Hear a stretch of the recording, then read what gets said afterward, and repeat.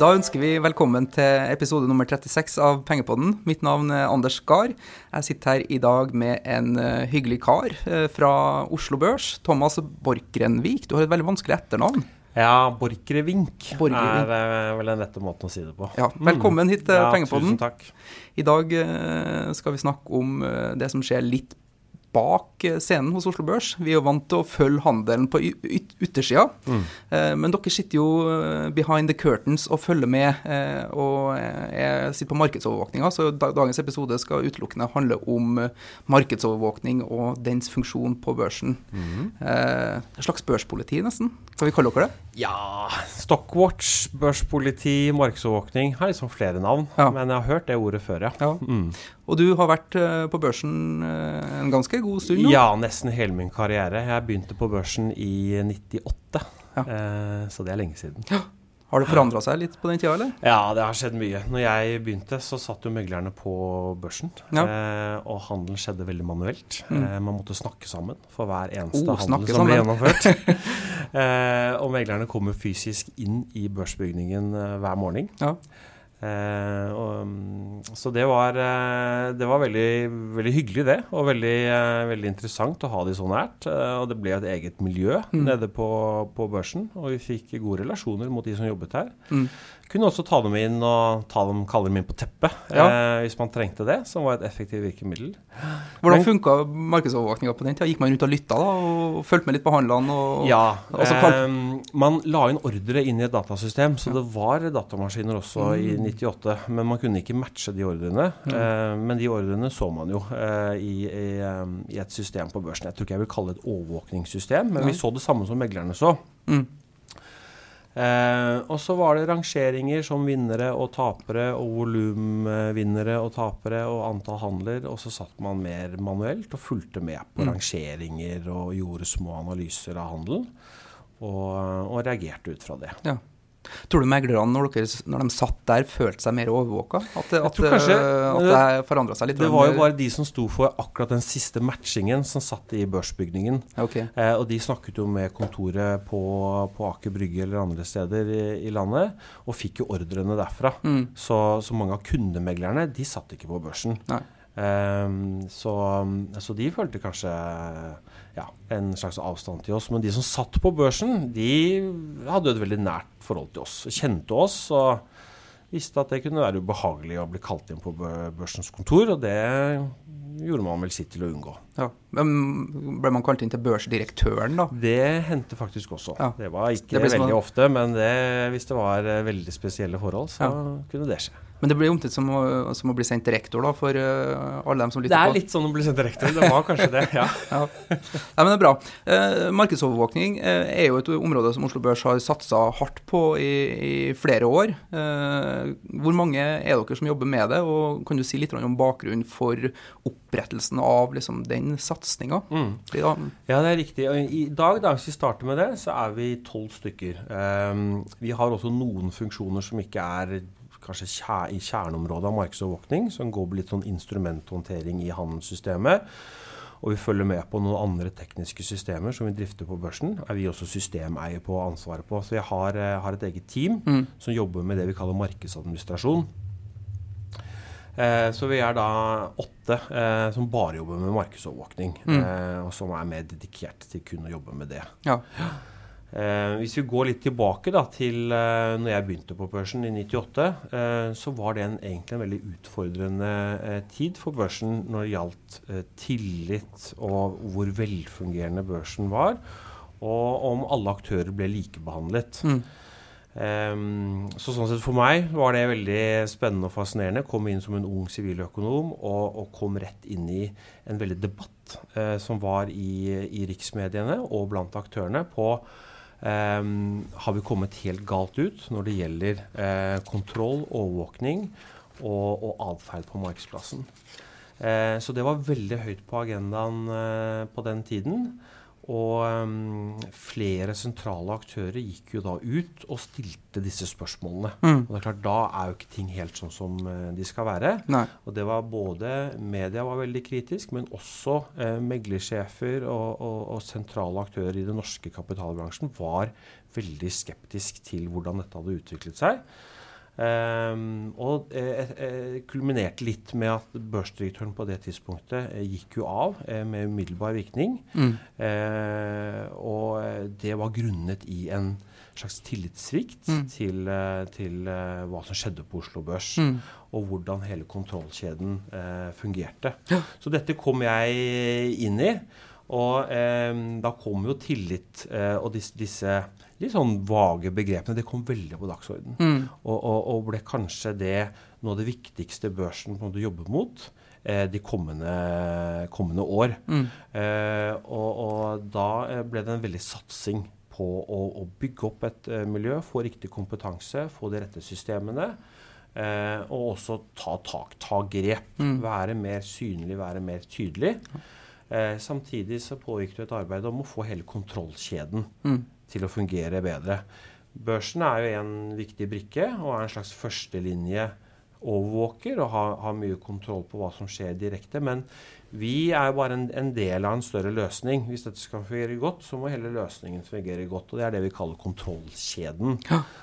Og der jo også Finanstilsynet og også påtalemyndighetene, og da kanskje typisk Økokrim, som inne som siste instans, og vurderer om det skal tas ut tiltale eller ikke, og eventuelt kjøre en sak for retten. Vi kan komme litt tilbake til akkurat det, men det jo utrolig store verdier som omsettes på børsen, både i aksjemarkedet og obligasjonsmarkedet, og at de spillerne som der, da, eller de investorene som der, har tillit til at det som skjer der riktig, og at alle behandles fair, jo helt avgjørende i forhold til å ha et velfungerende kapitalmarked. Og da fikk vi det på strupen, og aktører kommer til oss og sa at vi vurderer jo å definere bort Oslo Børs fra vårt univers. Det kom internasjonale store aktører, forvaltere, som satt på veldig store verdier som de forvaltet, og sa at det for mye rart som skjer på Oslo Børs. For mye mistanke om både manipulasjon, innsidehandel, utstederne ikke opptrer korrekt i forhold til sine forpliktelser, informasjonen siver ut på ukontrollerte måter. Det så mye at risikoen for å handle her, den anser vi så høy. Men markedsovervåkningen i seg selv hjemlet i lov også, den ikke det? I denne børsloven, var det da den kom den også, eller var det bare det at man har tatt litt lett på det før den tid? Det var krav om å drive markedsovervåkning også på 90-tallet. Så har det blitt skjerpet inn gjennom endringer av børsloven. Men det helt riktig, en børs skal drive overvåkning, skal drive kontroll. Og vi har pålagt å rapportere mistanke om lovbrudd til myndighetene. Og da det Finanstilsynet som vår på en måte mottaker av våre rapporter. Så det ikke noe en børs bare kan velge om man skal drive med eller ikke. Det noe vi må gjøre. Du, hva det som dere følger opp da? Hva det som på agendaen deres? Ja, man kan kanskje dele det litt inn mot aktører. Da. Vi jobber mye mot utstederne.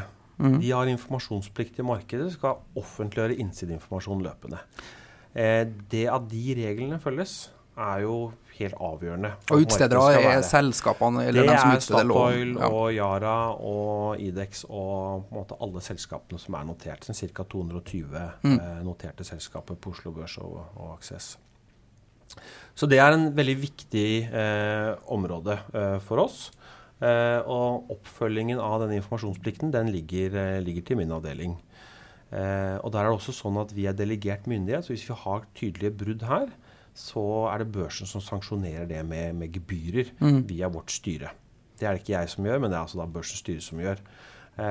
Og hvis man ser litt på det, så har vi noen saker som kommer opp der hvert år. 1 til 2 til 3 saker hvert år. Hva eksempler på sånne saker? Hva kan det være for noe? Det typisk at de ikke informerer markedet tidsnok om et innsideforhold. At de har håndtert det feil og gjort feil vurderinger i forhold til offentliggjøringen av et forhold. Så det en viktig bit som vi bruker mye ressurs på. Og så har du forhold mot medlemmene. De har jo et avtaleforhold med børsen. Da snakker vi om meglerhusene. Vi har ca. 50 meglerhus som medlem på Oslo Børs. De har et regelsett som utviklet av Oslo Børs, som de må forholde seg til, såkalt handelsregler. Så de overvåker vi. De kan vi sanksjonere selv. Det mye brudd der da? det har vært en del brudd der også. Der kan vi også sanksjonere dem via styret vårt. Men kanskje ikke vært så mange brudd de siste årene. Men hvis du ser over en litt lengre tid, så er det jevnlige saker også på det området. Og det går typisk på at de skal ha kontroller på sine systemer for hva de legger inn. Hvis en algoritme som legger inn ordre slår feil, så må vi se på om de har håndtert dette riktig, og er den testet forsvarlig, har de tilstrekkelig kompetanse, og hvilke testmiljø bruker de for å teste den, og så videre. Hvis ikke de har gjort det riktig, så kan det være brudd på regelverket. Hvis de legger inn ordre som er klart villedende, som ikke er uttrykk for reell tilbud og etterspørsel, så kan det være en sak om man har lagt inn ordre som ikke representerer reell markedsverdi. Noen av bestemmelsene våre går litt sånn overlapp mot markedsmanipulasjonsbestemmelsen som ligger i loven. Ja. Så av og til så sitter vi og vurderer, skal vi kjøre en sak her på børsen, eller skal vi heller sende denne her videre og satse på et mer strafferettslig spor på denne saken. Og da er du litt inne på den siste gruppa, som da er investorene. Siste gruppen er jo mer markedsmisbruk, da, for å bruke det. Det er jo innsidehandel, markedsmanipulasjon, primærinnsideres meldeplikt, flaggeplikt for større aktører, og en rekke andre lovbestemte regler som gjelder rundt handelen på verdipapirmarkeder. Her har ikke vi så mye kompetanse til å sette strek under svaret og si at her mener vi det har trådt feil eller ikke. Her avdekker vi mistanke, og så rapporterer vi mistanke videre til myndighetene. Og så stopper vår rolle der. Så er det da Finanstilsynet vi rapporterer til, som må vurdere, skal de reagere? De har noen verktøy i sin kasse, de kan gi gebyrer, eller skal de anmelde forholdet videre til påtalemyndigheten? Nettopp. Men sånn oppsummert da, er det liksom si at deres sin funksjon da, er å sørge for at handel og prisdannelse fungerer bra? Eller, og litt til da, eller? Ja, det kan du si. Og viser markedet at det er en viss oppdagelsesrisiko hvis man med vilje går inn for å bryte reglene. Være synlig og også drive forebyggende arbeid med å informere om de regler som finnes. Egentlig noe vi har satset ganske mye på det siste, det er jo bare løpende være der ute og informere om hvilke regler som finnes på markedsplassen. Og hvis det er klare tegn på at reglene ikke er fulgt, så ta tak i det på en god måte og ta det videre i systemet. Hvis du skal jeg har jo vært på noen presentasjoner hos markedsovervåkninga og sett litt hva dere gjør og forebygge da, informere og så videre. Dere har jo et ganske avansert verktøy til rådighet. Smart heter det her systemet deres. Er det kan du forklare litt om det systemet, og bruker dere det til alt, eller bruker dere bare det til deler av det?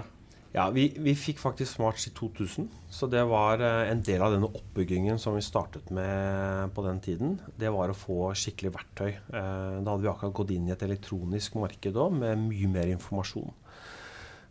Og det Smarts gjør er at den får data fra handelssystemet i sanntid. Hver eneste ordre, hvis en ordre blir slettet og så går det inn i Smarts. I tillegg så går alle børsmeldinger inn i Smarts. Og vi får også en del fundamentaldata som hvor mange aksjer er det utstående i et selskap, og hvilke indekser tilhører den, og hva indeksvekt har den, og så videre. Alt dette går da gjennom en alarmportefølje som vi har utviklet, og som gir oss da varsler dersom disse grensene blir brutt i de alarmene som vi har satt. Hvor mange typer alarmer finnes det? Ja, den endrer seg, og vi driver og evaluerer den og justerer den hele tiden. Nå har vi hatt et system i over 15 år. Så jeg tror det er rundt 60 eller opp mot 70 alarmer som ligger og lytter på all aktivitet på markedsplassen hele tiden. Og det kan være at en ordre som legges inn er unormalt stor for det meglerfirma, eller generelt for alle ordre som legges inn i det papiret. Det er et eksempel på noe vi får alarm på. Eller hvis det med meglerfirma utgjør en veldig stor andel av kjøper- eller selgersiden, så kan også det være noe som fatter vår interesse, og vi vil ha alarm på. Vi har en del alarmer rundt meldinger, og hvem har tjent penger på denne kursoppgangen? Var det unormal handel i forkant av at meldingen ble sluppet? Det også ting vi ser på. Ja. Vi har også alarmer som bare ser på handelen om den unormal, hvis kursen går unormalt mye, hvis volumutviklingen endrer seg veldig, hvis antall ordre som kommer inn i ordreboken endrer seg veldig, og øker i størrelse, så kan det også være indikasjoner på at det noe spesielt i det. Egentlig så litt sånn utgangspunktet det som unormalt. Ja. Selvfølgelig så en del alarmer knyttet veldig mot direkte markedsmisbruk, direkte brudd på våre regler, og veldig sånn skreddersøm, men generelt så vi ute etter det som unormalt. Og det ønsker vi å komme tidlig inn i og se på. Hva dette? Kan det være en algoritme som gått litt, programmert litt feil? Eller det megler som veldig aggressiv? Det kommet noen nyheter? Hva det som ligger bak det? Så det søker vi hele tiden å forstå og måtte sjekke ut. Ja. Mye av det vi får alarm på helt legitim. Og nå har volatiliteten økt veldig de siste månedene, så nå har vi fått ganske mye alarmer, men jo egentlig forklaringer på det aller meste. Men så det noe da, som stikker seg ut. Ja. Men det sånn at dere må skru litt på hvor sensitive de her alarmene når det så urolig markedet som vi har opplevd i starten av 2016? Ja, og så prøver vi å ha mekanismer i alarmen som tar hensyn til. Vi benchmarker de fleste alarmer, at vi ser på historisk utvikling for å sette hva normalt for et instrument. Så vi har ikke en fast grense for alle instrumenter. Og da tar vi jo hensyn til historikken, så vekter vi det som har skjedd i går, det vekter vi litt høyere enn det som skjedde for 40 dager siden. Nettopp. Så når man går inn i volatile perioder, så vil benchmarken vår, den vil fange opp den økte volatiliteten, og det vil da påvirke grensene vi har. Og så har vi også laget mekanismer som hvis indeksen beveger seg mye, så slår det ut på parameterne i hele alarmporteføljen. Så da aksepterer vi noe større svingring på pris- og volumalarmer. Ja. Så vi har prøvd å lage en sånne mekanismer, sånn at ikke vi skal bli oversvømt av alarmer. Så i en periode med økt volatilitet, så blir det liksom mer normalt, så da skal det enda mer til for at noe blir unormalt, som dere ønsker å undersøke? Det litt sånn vi tenker. Men vi får flere alarmer når volatiliteten går kraftig opp. Du har jo Statoil-aksjen så langt i år har jo vært både opp og ned 8% på enkeltdager. Og det jo ikke normalt. Ja. Når den går 9% på en dag, så får vi mange alarmer på det. Ja.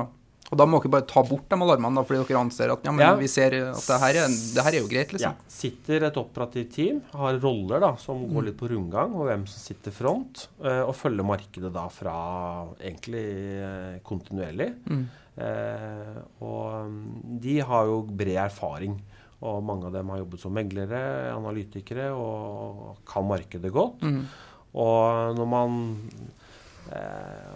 holder på med dette noen år, så ser man ganske raskt om her det markedssvingninger i dag, det økt volatilitet, hele bransjen går litt opp og ned. Ja, at Statoil går sånn og sånn, det helt greit. Det helt normalt. Men brukes det her systemet også for å overvåke innsidehandler og for å følge med på det her flaggingsplikten som investorene har når de får over en viss andel liksom, i et visst selskap, så må man sende børsmelding om det.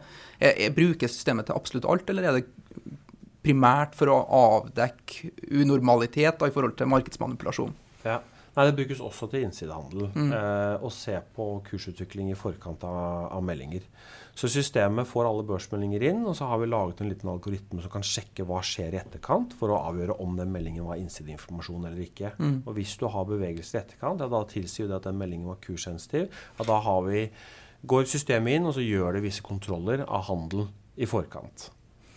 Og det kan hjelpe oss med om dette noe vi skal prioritere. Det slippes jo innsideinformasjon i norske marked hver dag, altså børsmeldingene kommer med melding. Og det man må jo også se og prøve å bruke ressursene riktig, så alarmene skal hjelpe oss til å identifisere de sakene som mest interessante og som vi bør bruke ressursene på. Kan du si noe om hvor store datamengder som flyter gjennom det systemet her da? Fordi det gjøres jo en del handler på Oslo Børs hver dag, og så kan du multiplisere opp det med liksom sikkert 50 på antall ordrer, i hvert fall, og det kommer mye meldinger. Ja, det mye data, som du sier, og på en normal dag så legges det inn 4-5 millioner ordre som legges inn i systemet. Så det jo en enorm mengde. Og da prøver systemet her da å egentlig identifisere om hver enkelt ordre her, det en del av normalen? Eller? Ja, hver enkelt ordre sjekkes. Og altså det som skjer hver natt så lages det intervaller for alle instrumenter for hva som normalt da, ut fra de 40 dagers historikk.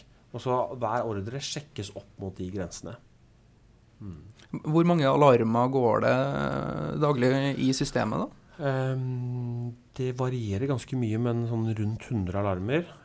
Og på en dag med store svingninger og mange hendelser, så kan vi komme opp i 200 og kanskje opp i 300 også. Ja. Så det varierer ganske mye, men sånn rundt 100 alarmer.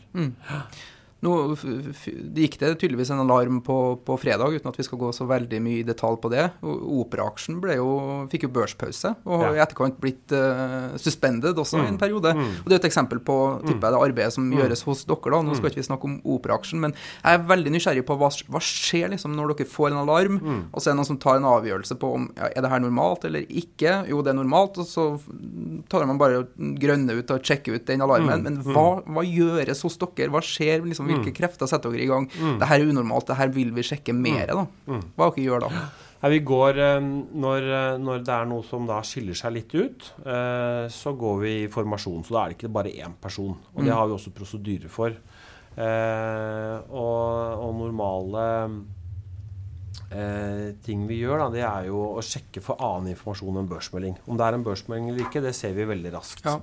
Men så er det mange andre kilder, og det er alt fra en del forumer hvor det ligger informasjon, til den finans og nettaviser og så videre, for å se om det kan stå noe om aksjen som kan forklare dette. Hvis vi ønsker å gå videre på et forhold, så har vi også lav terskel for å kontakte utsteder. Og spørre om det er pågående prosesser. Og de har opplysningsplikt til oss som regulert marked, til markedsovervåkning på Oslo Børs, og de må svare. Så det er også det er ikke så unormalt for oss å gjøre det. Det gjør vi, jeg vil si vi gjør det hver dag. Ja. Så snakker vi med utstedere for å få en kommentar til en utvikling. Men gjør dere det her før dere innfører en børspause? Eller? Ja, det kan variere, så det er ikke helt sånn fasitsvar på det. Hva skal til liksom for at dere... Ja, hvis det er åpenbart at her er det enten en algo som går bananas og drar aksjen opp 25%, så kan vi stoppe handelen uten at vi har snakket med utsteder. For da haster det, og vi ser at den gjør skade, og da er det om å gjøre å få stanse handelen i det papiret kort. Er det en lekkasje av innsideinformasjon som er helt åpenbar, den lyser mot deg, at her er det, så vil vi vurdere å stanse handelen. Mens er det en litt mer utvikling som ikke er veldig dramatisk, men den er allikevel så spesiell at vi har den på vår radar, og vi er i fokus, så tar vi en telefon. Så kan det hende at børspausen eventuelt kommer etter vi har startet på selskapet. Så det er ikke helt fasitsvar på det. Vi snakker også med medlemmene, altså meglerhusene. Ser hvem er som står på kjøpersiden, hvem er som står på selgersiden, hvem er som drar denne aksjen nå. Hvis volumet skiller seg ut, vi ser det er en aktør som står for mesteparten av flyten, så tar vi typisk kontakt med dem. Ja. Og får litt mer kjøtt på beinet om hvem er kunden. Vi ser jo ikke kunden, vi ser bare medlemmene. Ja. Få litt mer kjøtt på beinet om hvordan er det denne ordren er satt sammen, og er det mange kunder, en kunde, hvordan har den kommet inn. Ja, men kan det være tilstrekkelig da, at et meglerhus sier at nei, vi har tatt opp selskapet til analysedekning, og vi har en større andel investorer som nå er på vei inn i aksjen, det er det som driver prisen, og så er dere ferdig da, fine med det da? Ja, da vet vi det da, og så kan det kanskje være forklaringen. Og av og til så det er sikkert eksempler på at sånne analyser drar en aksje veldig, og har trigget en undersøkelse fra oss. Så ja, ok, så var det. Så lukker vi det, og så går vi videre. Men hvis dere innfører en børspause da, i en aksje, og dere gjør litt research, men klarer egentlig ikke å få noe svar på hva var det som gjorde at aksjekursen drev opp 7, 8 eller 10%, vil man alltid ha et svar på det før man åpner handelen igjen? Nei, eller? Man har holdt på med dette lenge, så vi har også vært i den situasjonen. Selskapet har ingen forklaring, og det er ingen prosesser som er særlig sensitive som pågår. Det er ikke noe innsideinformasjon hos utsteder. Vi finner ikke noe spesielt på nettet. Vi snakker med noen medlemmer. Ingen har noe spesielt å anføre. Hva skal vi gjøre? Skal vi, altså det er jo et sånt mål i seg selv at handelen skal gå. Markedet skal jo fungere så fritt som mulig. Vi kan jo ikke kreve en forklaring fra som ingen som har. Som ikke finnes, kanskje. Så etter hvert da, så vil vi si at vi har undersøkt kursutviklingen, for det har vi jo gjort. Så går ikke vi ut og sier så mye i de konkrete tilfellene. Så kan det kanskje være sånn kryptisk, hva er det børsen egentlig har gjort nå? Men sier vi har undersøkt kursutviklingen, og nå tar vi opp aksjen til normal handel igjen. Ja. Men hvis man ikke åpner opp aksjen for normal handel igjen, så går den jo inn i en eller annen form for suspensjon i en periode. Ja, for børspause er litt sånn letteste virkemidler da. Da blir ordrene liggende igjen, og det er ganske operativt. Og det har ikke sånne regulatoriske konsekvenser. Så det er litt sånn lettere i forhold til våre forpliktelser også, mot andre markedsplasser og så videre. Så det er gjerne første steg. Og hvis man er i en situasjon hvor man ikke kan bare åpne igjen, så vurderer vi ofte ganske raskt om vi skal gå over i suspensjon.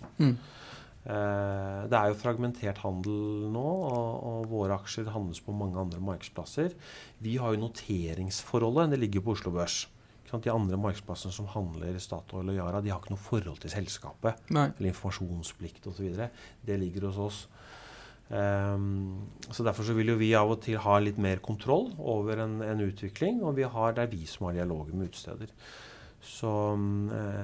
Men det er jo ønskelig at alle markedsplasser som handler en aksje stanser handelen hvis det er ulik informasjon i markedet, eller det er mistanke om manipulasjon eller markedsmisbruk. Og da er suspensjon mer effektivt, for da er de pålagt, i hvert fall hvis de er i Europa. Gjennom EU-direktiver så er de pålagt også stanse handel. Men Oslo Børs oppfattes jo som et primærmarked for de norske aksjene som er utstedt på Oslo Børs. Så man ser jo gjerne at alternative markedsplasser følger den jobben som gjøres hos dere, da. Og de vil heller ikke ta risikoen for å ha handel i det når dere stanser. Ja, det er riktig det. Og vi ser jo også at uansett hva de gjør, så ser vi ofte at handelen stanser helt opp. Når ordreboken på børsen stanser, fordi at prisbildet på børsen er ofte det referanseprisen. Det er også der market makers ser, ikke sant, på andre markedsplasser. De skygger opp mot vår referansepris, eller vår pris da.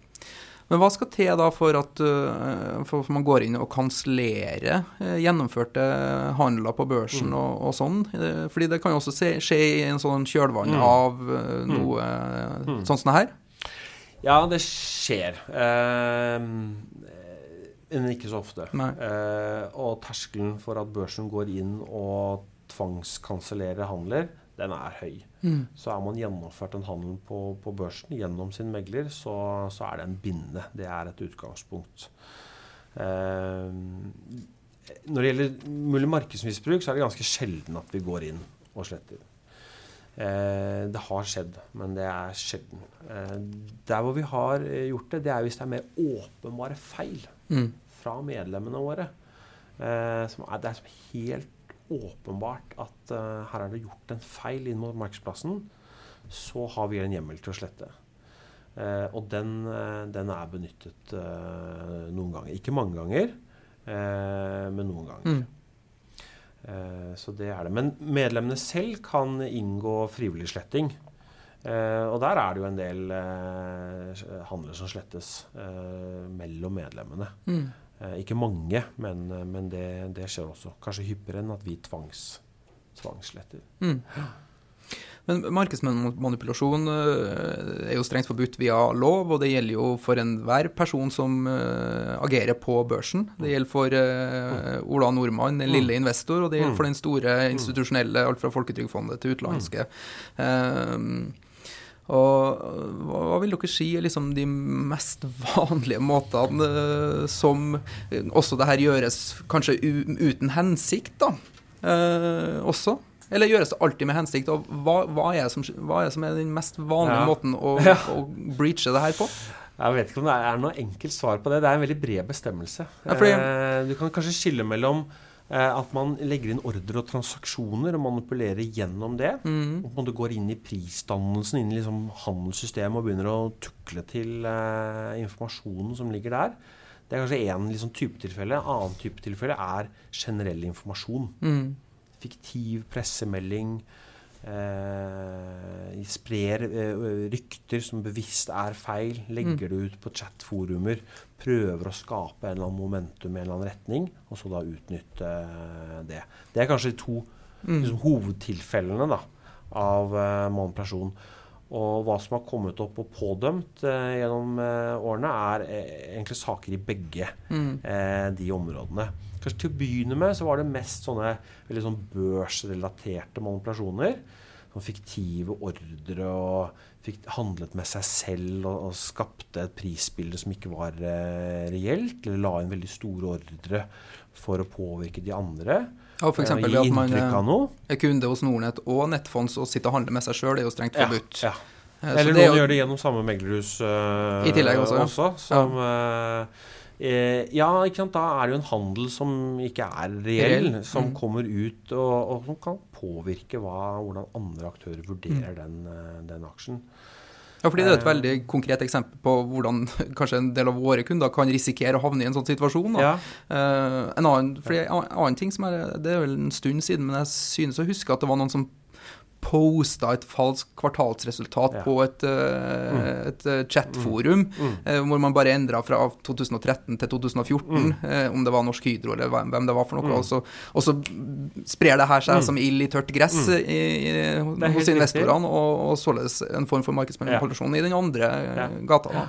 Ja, det endte jo med en straffesak. Jeg tror det var en kontrakt, men den ble lagt ut via et sånt forumsted og påvirket prisen.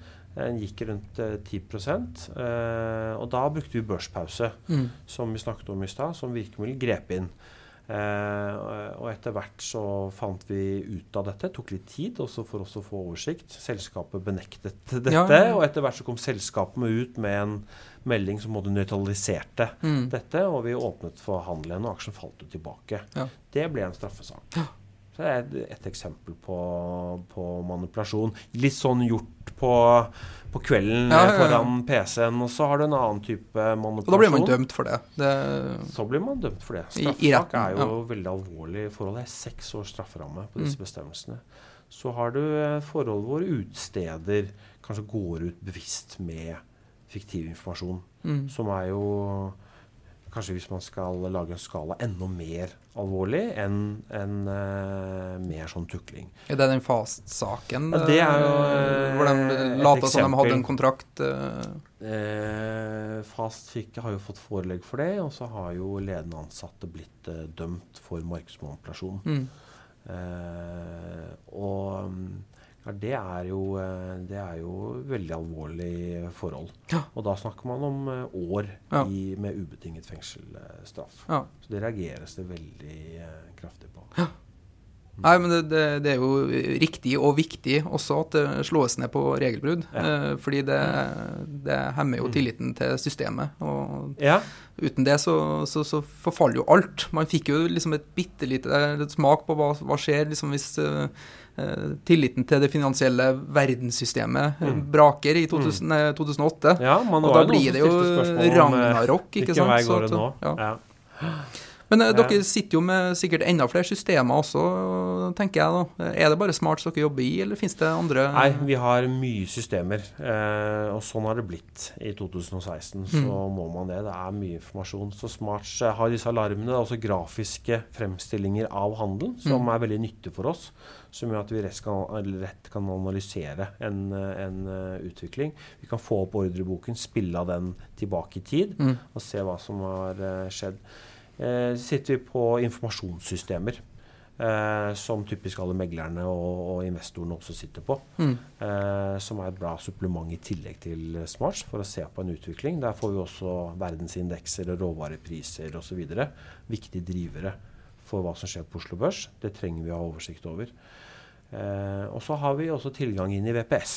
For eksempel en online tilgang inn i VPS-systemet, og vi kan da se i registeret hvem som sitter som eier, og se også da de siste transaksjoner. Kan vi se hva som har gått på børs, så kan vi finne igjen de transaksjonene i VPS. Det jo ikke et sånt online-register, så det tar jo, kan ta noen dager før det oppdatert. Så der en kilde til investorinformasjon da, som vi bruker regelmessig. Hele tiden. Veldig viktig informasjonskilde for oss. I tillegg kan vi jo gå til medlemmene og spørre hvem er kundene. Det gjør vi også regelmessig. Men fordi det er bra at jeg skjønner jo at det vil komme flere systemer, i og med at verden utvikler seg og blir jo mer kompleks den også. Det finnes jo utrolig mye mer informasjon i markedet, og det diskuteres mye mer, og du har liksom hele den digitaliseringen av det her markedet, og den sosialiseringen også. Er det blitt mer utfordrende å overvåke nå, eller? Ja, på starten av 2000-tallet så var det kanskje 1 million ordrer på Oslo Børs. Nå er det 5 millioner, som du sier. Liksom. Og så hadde vi ikke de samme verktøyene da, til å håndtere det. Så fikk vi verktøy tidlig i 2000, men samtidig så har vi kommet veldig mye lenger på kompetansesiden, og hvordan skal vi angripe dette, hvordan skal vi jobbe med det. Vi har nå fått etablert rettspraksis, og vi har høyesterettsdommer innenfor alle disse områdene som gir litt signaler om hva er straffverdigheten, hva er beviskravene. Det hadde vi ikke i 2000. Da var det et veldig blankt område. Det var jo nesten ingen som var blitt idømt. Kanskje noen småsaker på 80-tallet, men ingen alvorlig.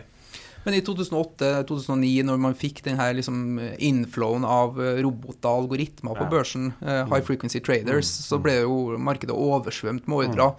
Jeg kan tenke meg liksom at du fikk jo 1,5 kilometer med ordrer i Statoil, liksom, hvis du skulle se hva som har skjedd de siste 10 minuttene, og liksom gå inn der og skulle gjøre en analyse av det, er jo nesten en uhåndterlig greie.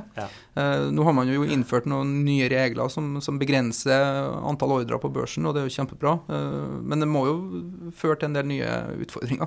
Ja, så vi hadde mange møter rundt alarmutvikling, og hvordan kan vi følge opp dette på en god måte? Hvilke alarmer trenger vi for å være på ballen i disse sakene? Tidsoppløsning ble et stort tema. Vi hadde sekunder i hvert fall mange av systemene våre. Det var ikke godt nok, for det var såpass mye som skjedde innenfor 1 sekund. Så hvis alt bare hadde sekund timestamp, så ble det en utfordring. Så det måtte vi I praksis så ble det ikke mulig å følge opp på Nei, men man har rekkefølgen da. Så systemet viser rekkefølgen, men alt har samme tid.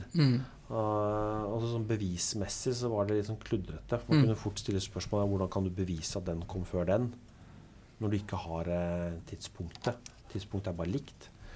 Så nå har vi gjort noe på det, og kan borre inn i 1 sekund, og vi har en portefølje som følger opp HFT-aktivitet, eller algoritmeaktivitet, som i hvert fall vi mener at vi er på ballen, og får sett de sakene som bør følges opp. Og så har børsen kommet med tiltak som gir insentiver for å begrense ordretaktiviteten, at de tuner disse algoritmene, sånn at ikke vi drukner helt i ordre, som ser ut til å gi en del resultater, som gjør at vi får begrenset dette til et fornuftig nivå. Men om det oppstår da en ulovlig innsidehandel, eller dere avdekker markedsmanipulasjon, dere bestemmer dere for at det her bryter mot norsk lov, da rapporterer dere til Finanstilsynet, og hva liksom er rollen, og hva skjer videre der da? Ja, vi konstaterer nok ikke helt at her er noe som bryter norsk lov. Vi sitter på mistanke, så det er det vi rapporterer på. Og en sak vil aldri være ferdig etterforsket når den går fra børsen. Så alt vil være etterforskningsskritt, avhør, eventuelt dokumentbeslag, ting som må granskes. Men en rapport fra oss kan typisk inneholde en redegjørelse fra utsteder om forholdet frem til børsmeldingen kom. Den sier noe om utviklingen i en eller annen prosess, som gir deg en tidslinje. Og personkretsen som var involvert er gjerne dokumentert med en liste.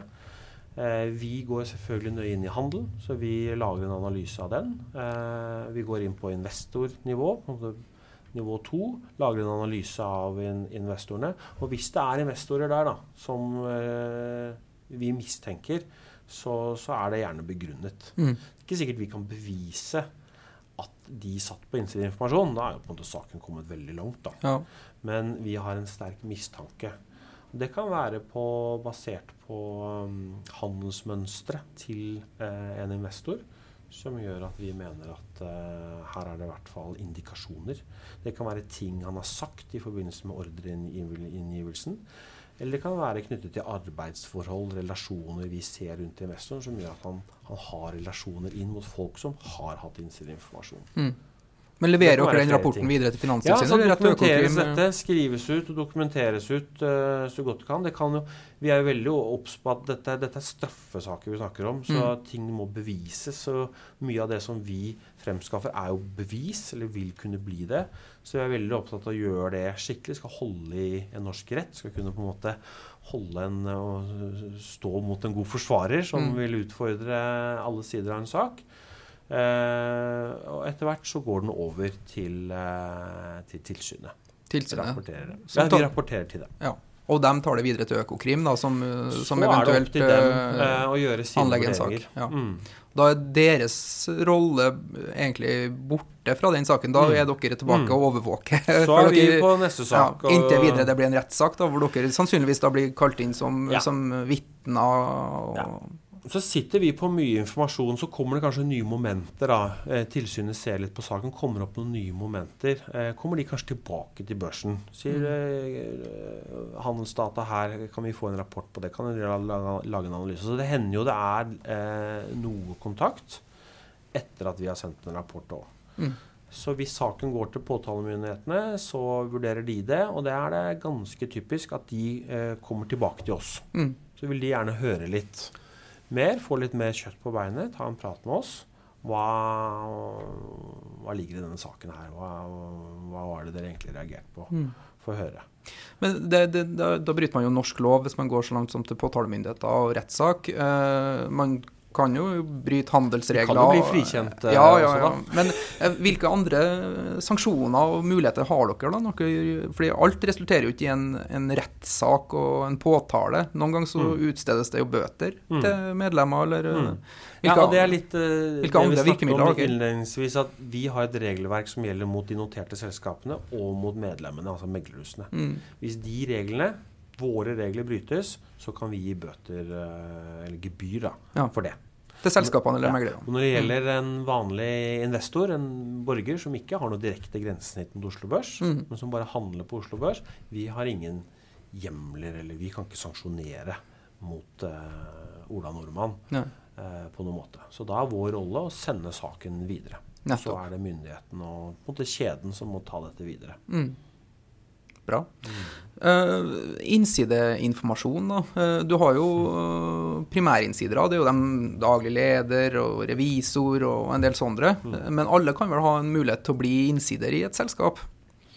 Ja, så her må man se litt på hvordan dette I loven, for loven definerer en krets og sier at denne kretsen, de skal selskapet føre oversikt over, og de har en meldeplikt på hva de gjør av kjøp og salg.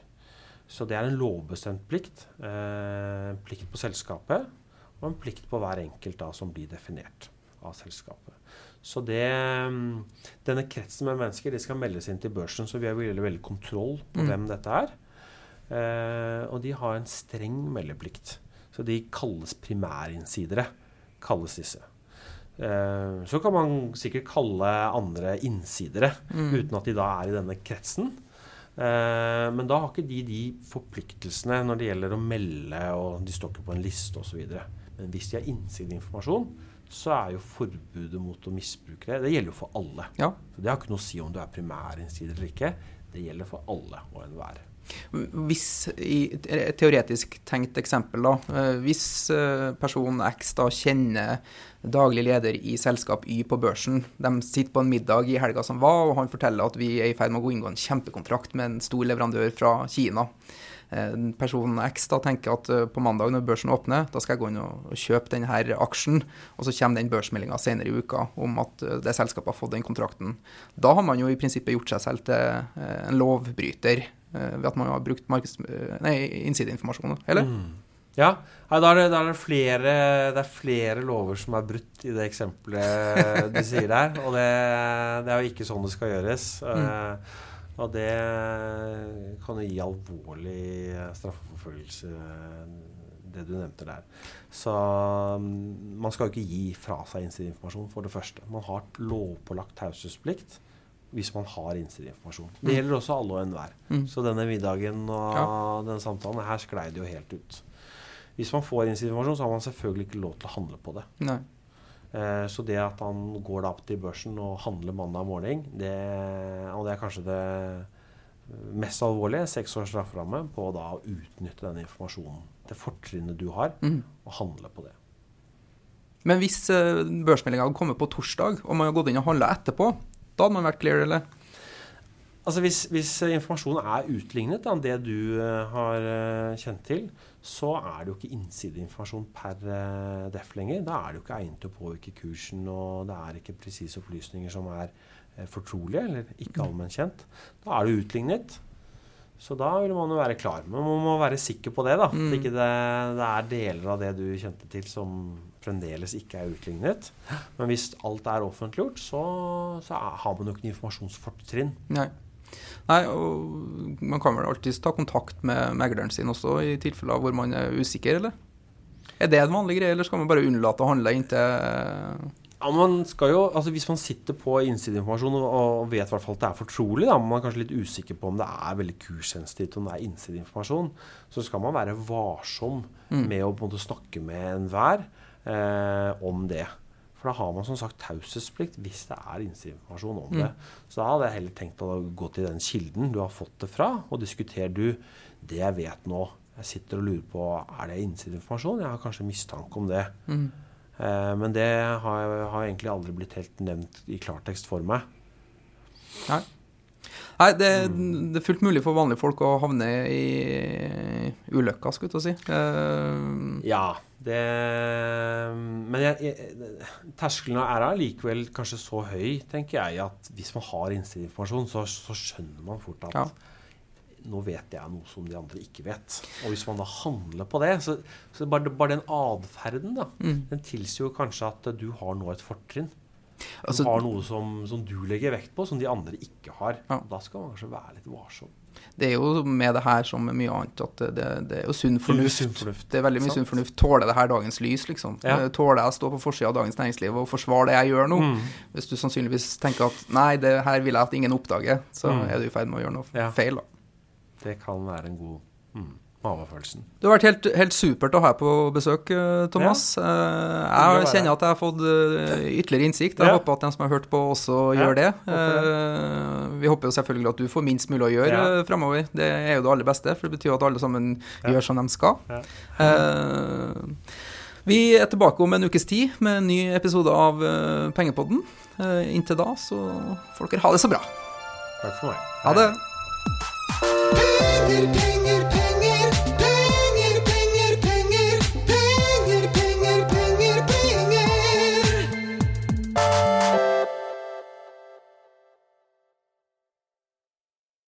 Denne podcasten skal anses som markedsføringsmateriell, og innholdet må ikke oppfattes som en investeringsanbefaling. Podcasten er kun ment til inspirasjon og informasjonsformål. Nordnet tar ikke ansvar for eventuelle tap som måtte oppstå ved bruk av informasjonen i denne podcasten. Les mer på disclaimer-siden på nordnet.no.